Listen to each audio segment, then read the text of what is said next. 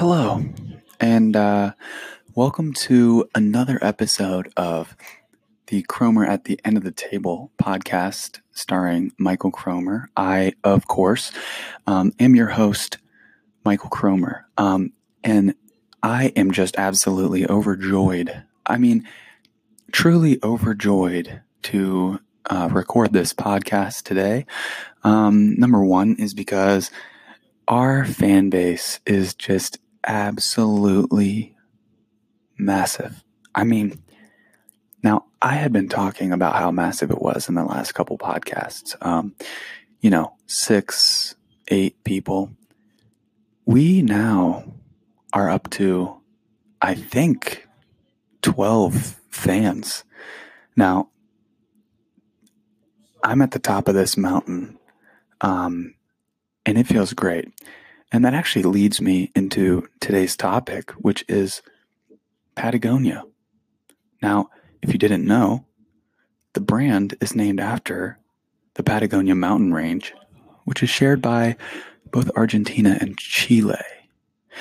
So I guess you could say that with the amount of fans that I have, which is 12, I feel like I'm on top of the Patagonia mountains. Anyways, aside from discussing Patagonia, the brand, we also have 2 new segments. One will start off every podcast with the messages that you, the fans, have sent me. And actually, 2 out of my 12 fans have sent me some messages. This one is from a family in Utah. Hi there, Cromer. This is Doug Stein out in Utah. I'm here at the Golden Corral with my family, and we're avid listeners of yours. We love your show. It's very educational. Your soothing voice is good to my kids. I've got 8 of them, by the way. No big deal. Family troubles, but that's fine. My wife hates me, but I'm living life, and you give me hope and purpose. I love you, man. Keep doing what you're doing. Peace out. I mean, that's just truly inspiring stuff. You just gotta love the Mormons. I mean, 8 kids, that really just must be a handful. But I'm so glad to hear that my fan base spread so far and wide. Recording here in beautiful Athens, Ohio, I don't really ever get a sense for how wide-reaching the podcast really is. But a family all the way out in Utah, and a family of 8 at that, truly, it is inspiring to hear from you. So thank you so much for sharing. And now we have another voice message here. This one is from Dana. We'll see what it is. Hi, my name is Dana. I'm actually your boyfriend. So I just wanted to be featured in the next podcast. I know I got my own podcast dedicated to kind of just me.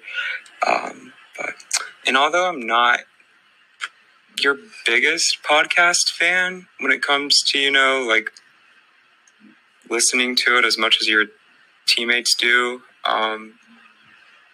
but I am a large fan of yours. I mean, I am dating you and all.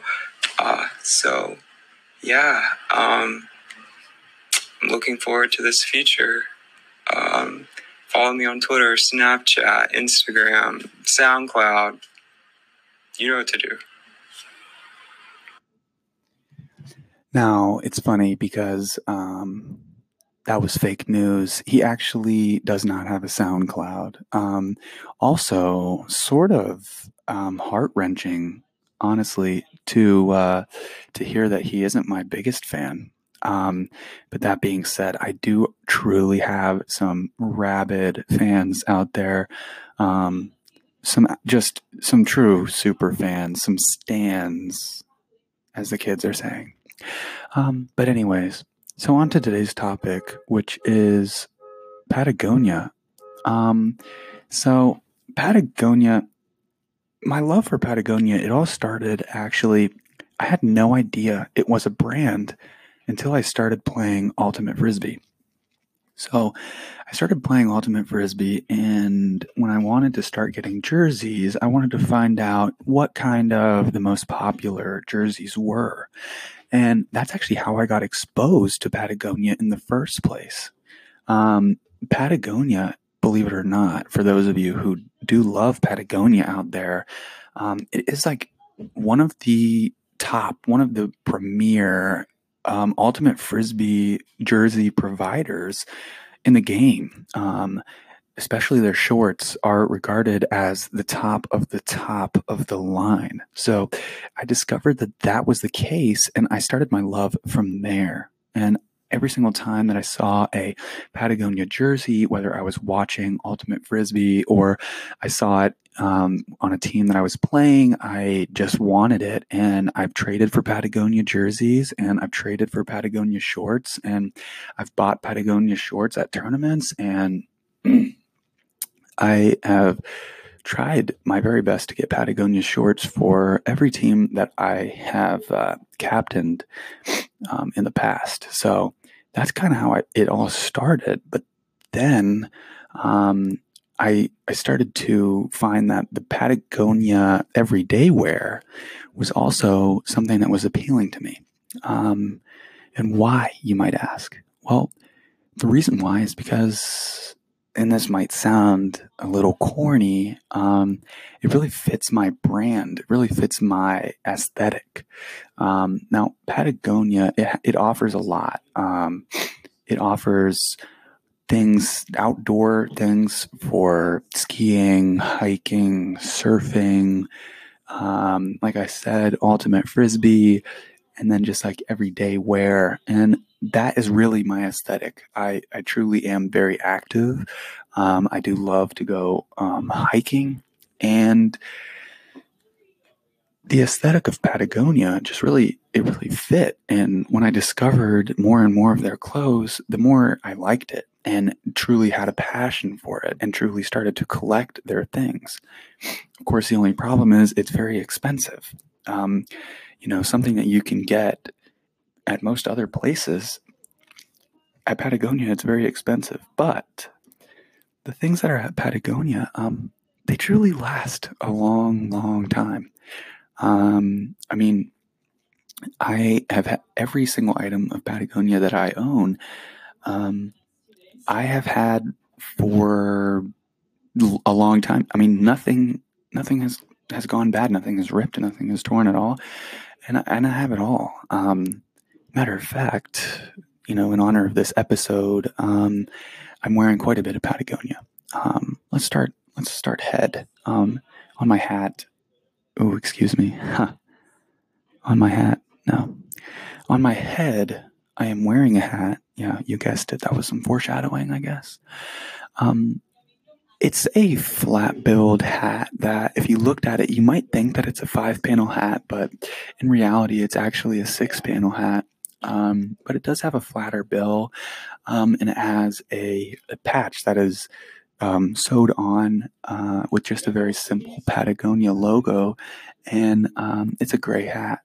And then my outer jacket right now is the Better Sweater full zip Patagonia, and the color is desert.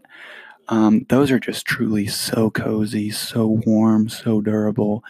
And then for my sweatshirt, I'm actually wearing a kind of cauliflower blue hoodie, and it has the classic Patagonia logo that shows the mountains with some kind of like rainbow sunset on it. And then underneath my baseline, I'm actually wearing a Capeline baseline tee, which is also Patagonia, and it's actually a jersey. It was my freshman year white Ohio University Ultimate Frisbee jersey, of course, number 8. But so I am wearing a lot of Patagonia. So when I say that I'm a fan of the brand, I'm not just lying. And also, for all of you listeners at home, you might think, well, are you actually wearing any of that? And truly, I am.